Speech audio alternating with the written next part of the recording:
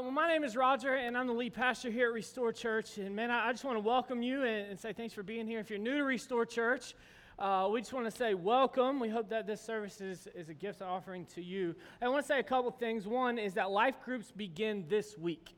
So if you signed up for a life group, you should have gotten an email from your life group leader. If you haven't, just check with us or send us an email or something. It's not too late to sign up for life groups, and so you can send us an email at info@restorejacks.church, and we'll get you signed up. The second thing is for Oktoberfest. Man, we're so excited about Oktoberfest. It is the biggest thing Restore Church does in a year. It's a great opportunity for us to show how much we love our city. We offer a nursing tent for young mothers to nurse. We offer a changing station for young families to change their children, and then we have a Restore tent. We need your help to volunteer for that day, and so we're going to be out there all day from 7 a.m. to 6 p.m. It's a great day. We pass out a ton of flyers, Frisbees, and then we got some new T-shirts. We're not passing those out, but we got some new T-shirts coming for us to wear for that. So, block your calendars out, sign up. It's a great opportunity for us to love our community. One of my favorite bands all time, DC Talk. Anybody? Some nodding going on? Yeah. Circa 1997, okay? They created a ton of bops. And one of the lyrics in their song goes like this. Now, I got to warn you before I sing, you might be asking me to lead worship after this. The answer is maybe. We'll see. The lyric goes, some people gotta learn the hard way. And I guess I'm the kind of guy who's got to find out. Any DC Talk fans? For myself. That's me. Also, my best attempt at singing. And so we'll talk about worship later. But I always have to learn the hard way. And I always have to find out for myself. What was your first car? Mine was a 1994 Blurple Dodge Neon.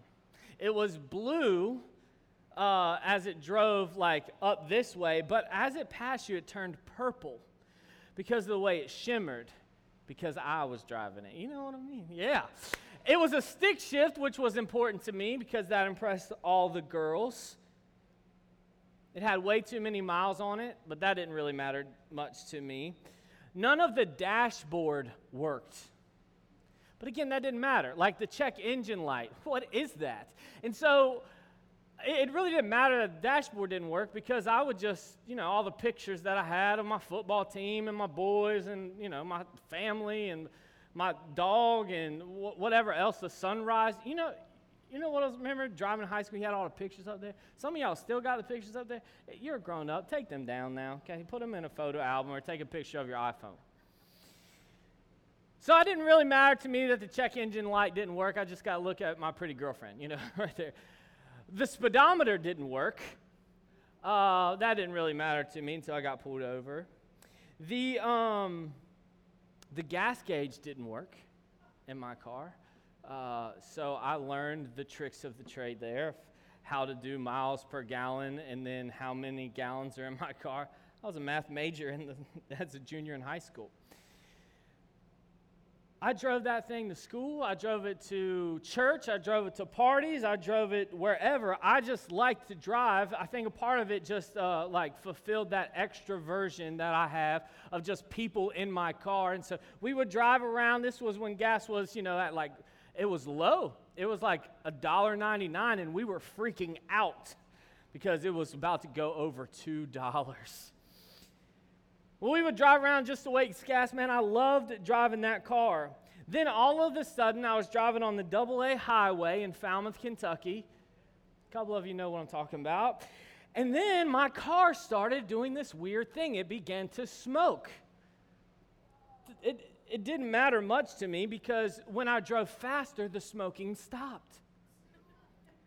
And the faster I drove, the less smoke I saw. So obviously, drive fast. And so that's what I did. I decided, it'll fix itself if something is broken, and I'll just drive fast until about 30 minutes later when all driving ceased. 30 minutes later, my car just stopped. And in the smoke, you can't get away from it at that point. It's in the car, it's around the car, it's on top of the car, under the car. And so I just had to get out. And I called my dad, and I was like, Dad, I don't know what's happening, but the car is smoking. And so it gets towed to the mechanics, to the shop. When the mechanic got the car in the shop, he called my dad, and he asked him, he said, Roger, when's the last time? They called me Eric then, but Roger, when's the last time that Eric changed the oil in the car? So my dad stuck to the wall, because back then phones were on the wall. You had to talk on the wall. You could only go as far as the cord would reach, you know. And so he yells downstairs, Eric, when's the last time you changed the oil? And I was like, the what? I changed the pictures. I filled it up with gas with your card when you sent me to the grocery store. The oil. Last week, Dad, I filled it up, changed it, filled it up, did the doohickey last week with the oil. You know, when you don't change the oil of your car, it'll smoke. It will stop running. This is your reminder that you should be doing it every 3,000 to 5,000 miles. Get your oil changed. I'm getting mine changed this week. Of course, because I didn't change the oil in the car stopped running. And because I didn't change the oil in my car, it caused more problems under the hood. Did you know that your car can do such thing as shooting a rod through the brick? I just thought it was a basketball term that we said in the streets, you know, but it is not. When you don't take care of the little things, everything can go wrong. And who would have thought that if you don't take care of the little things, everything might blow up later? We started this series called Stomping on Eggshells as a guide to healthy and strong relationships. In our relationships, we don't want to continue to go on tiptoeing on eggshells. Man, we want to have healthy, strong, and free relationships where we can stomp on eggshells, where we can have freedom in our relationships. The first week, Kevin did a great job. He started us off talking about the need for relationships, that we need each other. The second week, we talked about anger and when it arises in our relationships, how to have healthy, godly anger. Remember, anger always glorifies someone. Let's use ours to glorify God. Last week, we talked about pride, and there's no room for pride in our relationships with each other. But before we talk about our relationships with each other, we got to get pride out of the relationship we have with God. The feedback that we've gotten about this series, man, I had no idea how badly some of our relationships needed it. Man, some of the feedback is, how did you know? Man, I've been taking steps toward eradicating the anger outbursts in my life. Well, this week, I think even with those past weeks in mind, this week might be the most important in our relationships. So much so that we're going to talk about this issue for the next 2 weeks, and that is conflict. How to have conflict and healthy conflict in our relationships. I feel like a lot of us in our relationships, while the check engine light is on, we just ignore it.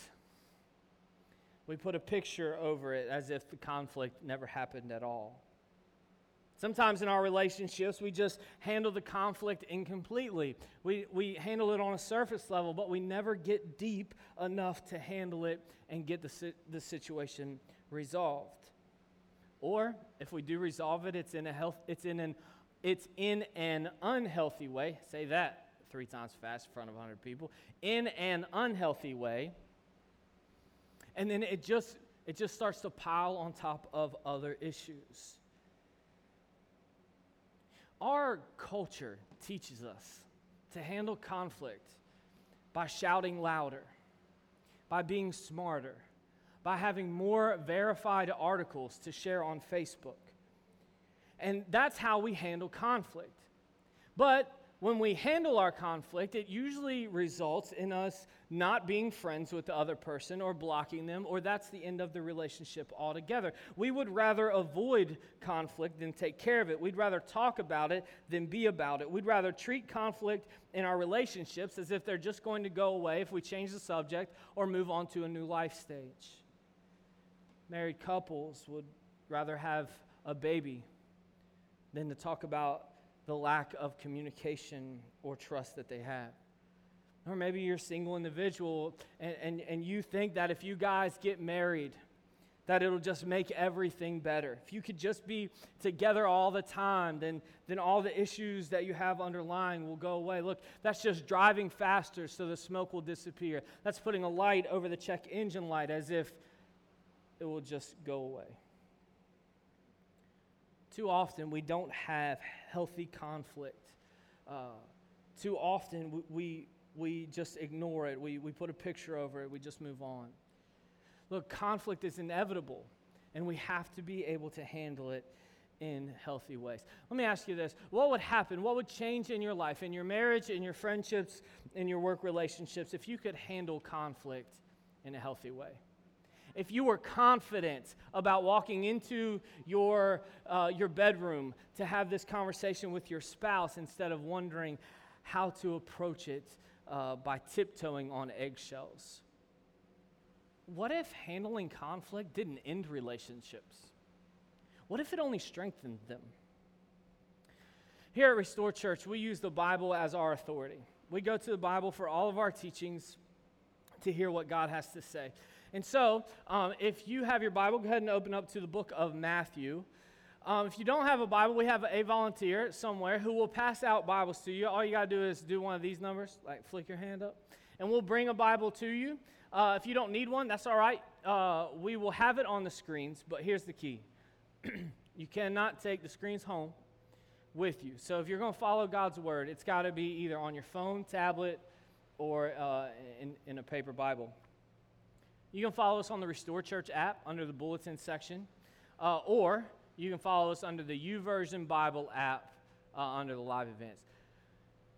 We make it easy, you know. We make it easy. You follow along somewhere. That takes like 5 minutes out of my sermon every week to talk about all the places you can find the sermon. But we're happy to do it. That was not a complaint. And if you've got a problem with it, listen to the sermon of how to handle conflict. We can do it later. This is what God's word says. We're going to find it in Matthew chapter 18. Now, before we get started, we're going to do two things. One, I want to tell you that this is one of the most popular passages on how to handle conflict. But at the same time, it's one of the most misused and misquoted passages on handling conflict. It's right in the middle of Matthew 18. Now, Matthew, who's trying to tell the story of Jesus' life from the birth to the resurrection, he's like right there, we're just chapters away from Jesus going to the cross and dying. Matthew 18, it's almost like Matthew gathers some teachings from Jesus and lines them up together in a theme. Now, see if you can tell me what this theme is. Let's look at just the subtitles. Matthew 18, this is not a good way to read the Bible. We're going to get into it, so don't just read subtitles. But this is what happens. In Matthew 18, we get this theme of who's the greatest. And what we realize is there's not a greatest. The greatest is the least, right? So there's this kind of comparison, but we all have in our relationships and in our lives this sin problem. We get to verse 10, and Jesus tells a story about the sheep. We got all these sheep, but one starts to wander away. Now, wouldn't you leave the 99 to pursue the one? That's what God did. Now, if we have this sin problem among us and one wanders away, how does the one get back to the flock? Forgiveness. Forgiveness is the key. Forgiveness is the only reason that you and I belong here today. Well, then we get this little passage that we're going to read together. And then after verse 20, we get this really odd question from Peter. You're looking at verse 21? Peter says this, Matthew writes, then Peter came up and said to him, Lord, how often will my brother sin against me and I forgive him? As many as 7 times? Jesus' reply is like, not 7 times, but 7 times 7 times. Or maybe yours says 7 times 70. The number 7 is just like, in Jewish world, they use numbers as symbols, and 7 is like the perfect amount. Peter says, should we forgive them like every time, like the whole amount? And Jesus is like, not just the whole amount, not just every time. Take that and times it by the perfect amount again. Every time, times every time, times every time. But what prompts Peter to give this question? I mean, again, Jesus is just chapters away from going to the cross. Like, we're about to see the biggest display of forgiveness. But what prompts Peter to ask Jesus this? Well, let's look at the verses prior, 15 to 20. That's what we're going to study today. And remember, we're looking at conflict management and how to have conflict. Verse 15, if your brother sins against you. Now, I'm using the English Standard Version. You might have the NIV or King James Version or the original Greek. Good for you. Ooh. Sorry, that was condescending. If you are reading the Greek, you impress me very much. But anyway, I'm using the English Standard Version. It's just another translation, and that doesn't mean anything for you other than when you're reading, you're like, well, my Bible doesn't say that. We're talking about the same words, okay? Just put around differently. Verse 15, if your brother sins against you, yours might say brothers and sisters, go and tell him his fault. Between you and him alone, if he listens to you, you have gained your brother. But if he does not listen, take 1 or 2 others along with you, that every charge may be established by the evidence of 2 or 3 witnesses. If he refuses to listen to them, tell it to the church, and if he refuses to listen even to the church, let him be to you as a Gentile or a tax collector, and a tax collector. Whew, that's tough. Truly I say to you, whatever you bind on earth shall be bound in heaven, and whatever you loose on earth shall be loosed in heaven. Again, I say to you, if 2 of you agree on earth about anything they ask, it will be done for them by my Father in heaven. A lot of you might have heard this next verse, verse 20. For where 2 or 3 are gathered in my name, there I am among you. I want you to look really closely at verse 15. If your brother or sister sins against you. You know, there is this if your brother or sister sins against you, but man, the more you're into relationships, that if becomes when. When your brother or sister sins against you. It's inevitable. I mean, the more meaningful and deep relationships we have, the more opportunity there is for people to sin against us. It happens. And all of the married people said, amen. But for a moment, pretend that we didn't have the rest of verse 15. That all we had was, when your brother or sister sins against you. And instead of it telling us what to do, what if the rest of that verse told us what you do when your brother or sister sins against you? What would it say? When my brother or sister sins against me, or when someone sins against Roger, I'm so glad it doesn't say that. What course of action do you usually take? Before we see what Jesus tells us to do, let's talk about what the word sin here. Okay? What the verse says is, when your brother or sister sins against you. What this verse does not say is when your brother or sister offends you. Now, I think that we can take example out of both, like all the principles we talk about today can be when your brother or sister sins against you and when your brother or sister offends you. But I want to teach you something really quickly that a friend of mine taught me. And they say this to me way too often. I'm starting to get offended by it. They say offense is a choice. And that kind of blew my mind a little bit because of their brazenness to say it to me, first of all. But secondly, we can choose to be offended, or you can choose not to be offended. That's good. So when they say it to me, about half the time, I respond with, well, I'm choosing to be offended. So sometimes offense happens, and we are offended. Sometimes we're sinned against. And I think the principles that we learn here together, we can apply to both. But keep in mind, this passage is talking about when someone sins against you. When we're sinned against, or when someone causes offense to us, what do we do? Well, here's what the Bible says. Here's our first step in conflict resolution today, is to go to them one-on-one, check it, and alone. This is what Scripture says to do. That when someone sins against you, go to them. Talk to them about it. One-on-one. I'm going to tell you what it does not say to do. What Jesus does not tell us to do is to make a passive-aggressive Facebook post and hope that they see it, but even if they don't, the other people who know what's going on will like it for sure. Or what it doesn't tell us to do is take a screenshot of what they said and then send it to everyone else, all of your friends in your group message or whatever. What Jesus does not tell us to do is to text about it to the other people, or to call about it, or to tell all of our other friends about it before them, or really at all. What Jesus tells us to do? Go one-on-one and alone. On the flip side of that, here's what Jesus also does not say.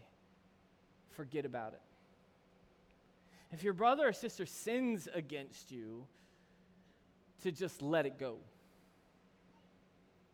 Sin cannot be, check this out, sin cannot be ignored in your life or in your brother's or sister's life. When we say brothers and sisters, if you've not been around church, it just means the people here. Like your church family, someone who calls themselves a Christian. And for Christians, y'all, we cannot let sin go ignored. We have to call it out when we see it. And so Jesus says, man, if someone sins against you, you got to say it to them and alone. Paul says this in Ephesians chapter 4, in your anger do not sin. Then he says this, we use this part for our marriages, but we also need to use it for our friendships too. Do not let the sun go down while you are still angry, and do not give the devil a foothold. Why?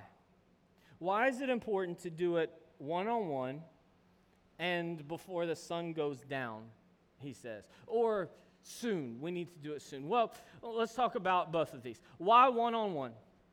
Why do we need to get the courage, get out from behind our keyboard or our phone? Why do we need the courage to do this one-on-one? Well, here's why. If you have a problem with me, well, let's just say it this way. Let's make me the bad guy. If I've got a problem with you, because I'm never the bad guy, so it's a little bit uncomfortable, you know. If I've got a problem with you, you sin against me, and then I pick up my phone and I start to text the staff of Restore Church and say, so-and-so talked negatively about the Clemson Tigers, which is a sin, by the way. And, man, I'm just irate. Can you believe them? Well, what are my friends going to say? I can't believe them. I can't believe they would do that to you. I mean, if we were to make this a real thing, I can't believe they would say that to you. You are my friend, and I'm going to defend you with what I say and what I believe. So now, my friends, what do they think about you? And you've never done anything to them. Conflict within the church needs to stay one-on-one and alone. Now, why should we do it right away? Okay, let's imagine that Erin, who I think she's only ever sinned one time, probably. Erin's my wife. Maybe. It was like a half a sin. She's like perfect. And let's just say she sins against me. It's completely hypothetical. But I don't tell her about it. Okay? This is how this would go. We're just chilling, and then she says, well, I'm playing video games. She walks right in front of me. What are you doing? I was going for it on 4th and 1. My life is at risk right here. I'm playing okay, anyway, you're not laughing. So she says, she watched front of the game, and, that just really ticked me off. And so I don't tell her about it, just kind of builds here. Well, it's getting close to dinner time, and I don't even cook cereal at our house. So it gets close to dinner time, and I'm looking in there. Oh, guess she's not going to make dinner. Okay. So then she comes in. What are we going to do for dinner? I don't know. I don't know what we're going to do for dinner. Well, do you want to go out for dinner? Go out. Yeah, I guess, but I thought we were trying to save money, but whatever you want to do. Let's just go out to dinner. Are you okay? I'm fine, all right? I'm fine. You want to go out for dinner? We'll go out for dinner. I'll get dressed. I'll get the keys. Where are the keys? It's like, you see what I'm saying? And then I don't say anything. Let's just ignore it. Well, then I go to bed, and she falls asleep because she had to deal with my tail end all day, and she falls asleep so easily. And it's like, how are you sleeping? How are you even living with yourself knowing that I didn't make it on 4th and 1? And then when she wakes up the next day, my anger, my problem with her grows with more. Well, we didn't cook, so we spent money, and now things are tight. And when I want to go get a cup of coffee, I can't because we spent money on dinner because you didn't cook. It becomes bitterness. My frustration becomes bitterness because it grows into other areas. It's like not changing your oil. And then my bitterness, if not resolved, turns into resentment and anger, eventually hatred. You see, if we don't take care of little things, they will grow until they eventually blow up, and some of us are living that right now. We got married and thought everything was going to be perfect, and then when things started to simmer, we just ignored them as if they were going to go away, and now they're blowing up in our face. We thought a lifestyle change might take care of them, but they hadn't. We just thought if we spent a little bit more money, we could make a little bit more money and pay off our debt, and now we're looking at each other pointing the finger. Did you talk to them with your problem? Did you ask them? You see, when our kids come to us complaining about the other, mom, he did this, or mom, she did that, we always ask our kids, well, did you talk to him about it? Did you talk to her about it? The next time you have a problem with someone, just ask yourself, have I talked to them about it? Here's the other side of this. Listen, this is such a Christian thing to do, so do it. If someone comes to you complaining about somebody else in the church, here's your reply. Have you talked to them about it? Have you talked to them about it? So, let's just pretend someone gets angry with you, they sinned against you, and you get the courage to talk to them. What's that conversation like? What point do you think that Jesus tries to make in this section? Do you remember the passage right before what it's emphasizing about the sheep? How does the sheep get back to the flock? Forgiveness. And how does... And do you remember Peter's question to Jesus? How many times should we forgive? And Jesus says, every time, times every time, times every time. In the middle of that section, what do you think the conversation is like when you go to that person and talk to them? Whenever I'd read about this, or read this scripture, I'd always imagine me walking into this meeting, pointing my finger, because I win. Just like Big Daddy. I win. Why? Because I win. I just always imagine me walking in and saying, you did this to me, and you did this to me, and you did this to me. And I'm just here to let you know because Jesus told me to. But when we read in the greater context of what Matthew's trying to say, it is not that at all. It is a conversation of forgiveness. It's a conversation of let's make peace. Instead of splintering the body of Christ, let's bring it back together. Remember this, and try to always remember this, that no one wins unless we reach unity. No one wins unless there's unity in the body of Christ. All right, and if let's just say resolution is not found. Jesus says this: if he does not listen, take one or two others along with you, that every charge may be established by the evidence of 2 or 3 witnesses. I found this about the 2 or 3 witnesses part.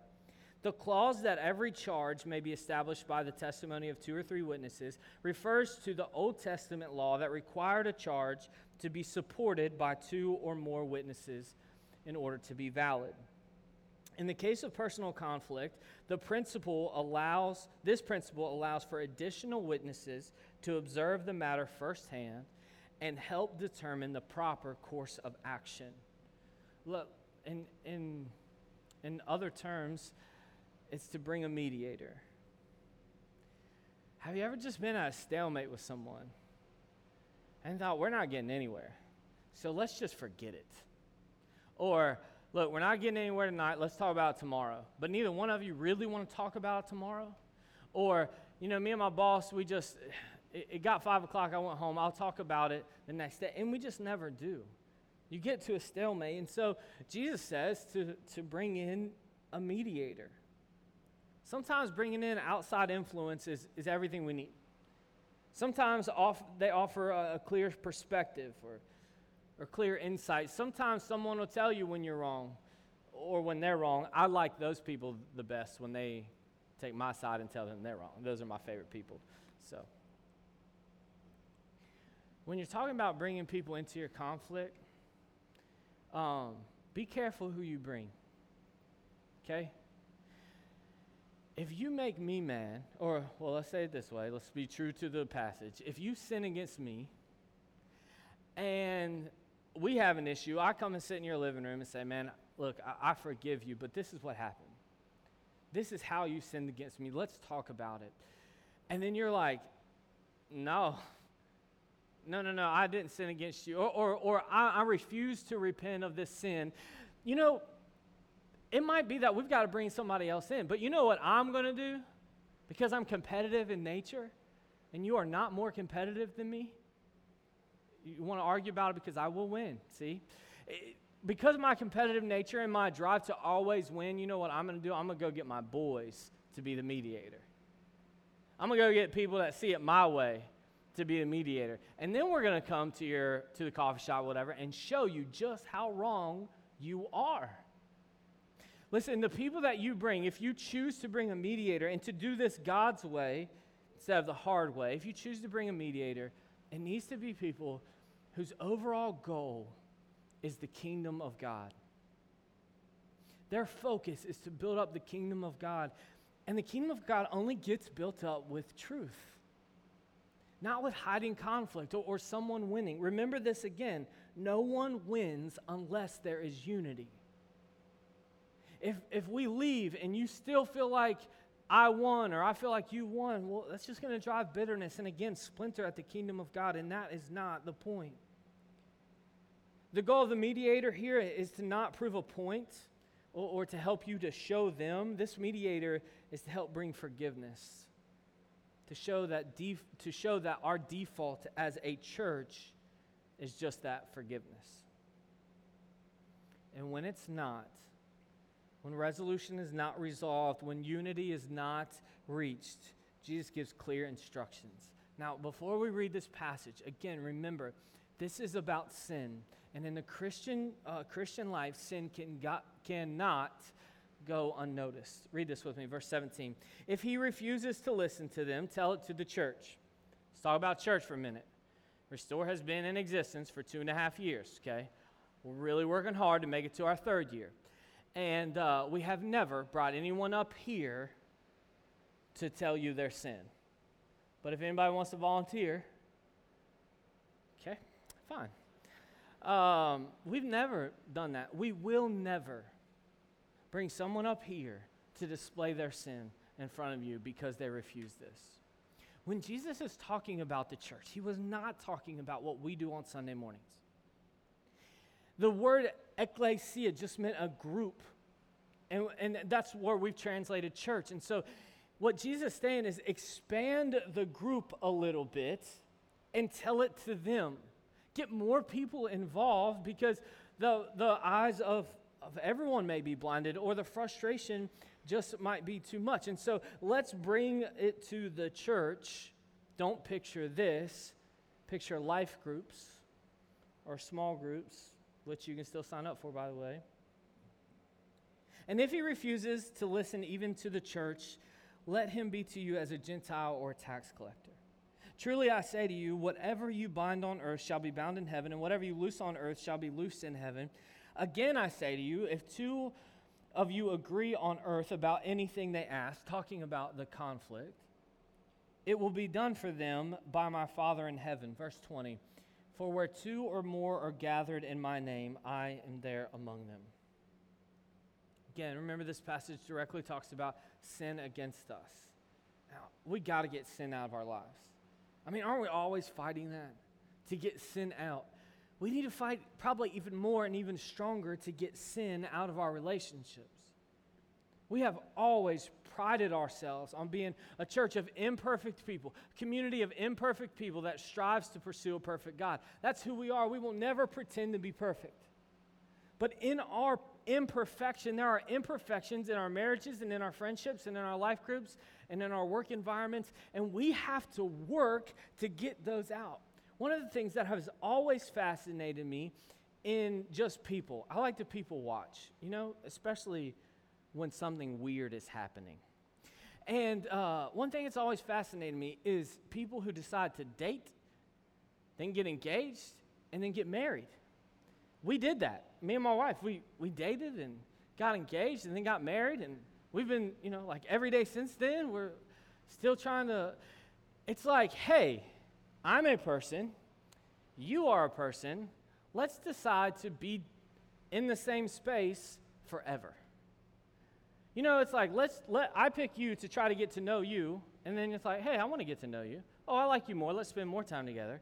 Hey, let's just agree to spend our life together. Okay, now let's do it. Not do it, like, let's spend our life together. I mean, we're all adults here. Apparently I'm not, but it just got hot up here. It's already hot. But we decide to put our imperfections to the side, and now I got to be real careful with what I say. No, I don't, because we're all mature. Apparently not both. Right. We got to put our imperfections to the side and seek unity. How much more so with people we don't love every day? How much more so in the Christian body do we say, look, I'm imperfect and you're imperfect. Let's love each other deeply like the Bible says to, but if we're going to do that, we've got to do it in spite of our imperfections. Very rarely, and we've only had to do it like 1.5 times, had to ask someone to leave we call our fellowship, our church, to not be a part of Restore Church anymore. And the one time we did, we had just launched, and this family became very important to us. We loved them very quickly. They spent a lot of time pouring into us. We spent a lot of time pouring into them, and those are unique relationships. We were 3 days away from life groups, and they were going to be life group leaders. This was the first time our church was going to do life groups. We were about to start a youth group for the very first time, and they were 2 of our only teenagers, and so they were important to our youth group. Well, they had some questions about what we did, and those questions kind of uncovered some underlying things about how we do communion and the type of music we play and all of those things. And then it all came to the surface when my friend, I still see him, and when I see him, I hug him. When I see her, I hug her. When I see her children, and I see them once a week, every week. He says to me, Roger, you are too focused on reaching lost people. I think I've told you the story. And my first thought was, Jesus just heard that, dude. And you need to be glad that he was not here at this table, because he would have flipped it. And then he would have flipped your lips for saying something so stupid. I didn't say that. That's what was in my head. But this is what I did say. Man, I see that we're after 2 different things. We will not stop pursuing those who are far from God. And there are some of you in here who have been a result of that. But for you, there are better churches in Jacksonville. And so here's a list of a couple that you can attend. This is so difficult to live out. Hey, you shouldn't come to our church anymore. This isn't taken lightly, and this isn't every time someone disagrees with you. Man, this is a process. So now, how does someone treat someone like a tax collector or a Gentile? Do we ostracize them? Don't come into our building? No, that's not congruent with the life and the mission of Jesus. What did Jesus think about those who are far from him? He gave his whole life. Forgiveness is the goal. This passage is not about one-upping someone who sinned against you. This passage is about forgiveness. Forgiveness is the goal. We don't ostracize. We pursue. And so someone who sins against you so bad that you have to have it out with them, and then you don't get anywhere, and you bring a couple other people, the pastor or some leadership or whatever, and then you still don't get anywhere, and then you bring them to your life group and say, this is the issue we're having. Can you help us? And it still doesn't happen. Then you say, man, this sin cannot be here anymore, but I love you, and I'm going to pursue you, and we are going to get this resolved, because no one wins if unity is not the end result. Relationships are hard. Amen. Especially when you don't love or even like the people that you're in conflict with. And that happens. But Jesus tells us that forgiveness is the goal. I want to finish by looking at this last verse. It's verse 20, and it says, for where 2 or 3 are gathered in my name, there am I among them. Now, I've been in church a while. I've been a lead pastor since 2000 something, and I was a youth pastor before that. And the church I was a pastor at before was very, very small. We started off with like 15 people, very, very small. The youth group I left before coming to this church was bigger than the church we were at. And we had Sunday morning, and we had Sunday night, and we had Wednesday night. And I had to preach 3 different messages. They were all different. It's crazy. But, you got 15 people on Sunday morning, and half of them were deaf, and half of them were asleep. No one could hear me, and the other people were asleep. And so then Sunday night, some people could make it, and some people couldn't because they were sick or just didn't drive at night or it was raining. And so then there would be 3 or 4 people there. You know what someone would say to me? Where 2 or 3 are gathered in my name, there I am also. And I think, man, that's so encouraging. Or life group. You got life group, and some of you life group leaders, you've prepared your house. You did the 30-minute vacuum like real quick before people get there. You shoved everything in the closet and hoping no one goes in there. And someone says, what's that room? And you're like, just don't go there. Do not open that door. And then no one shows up.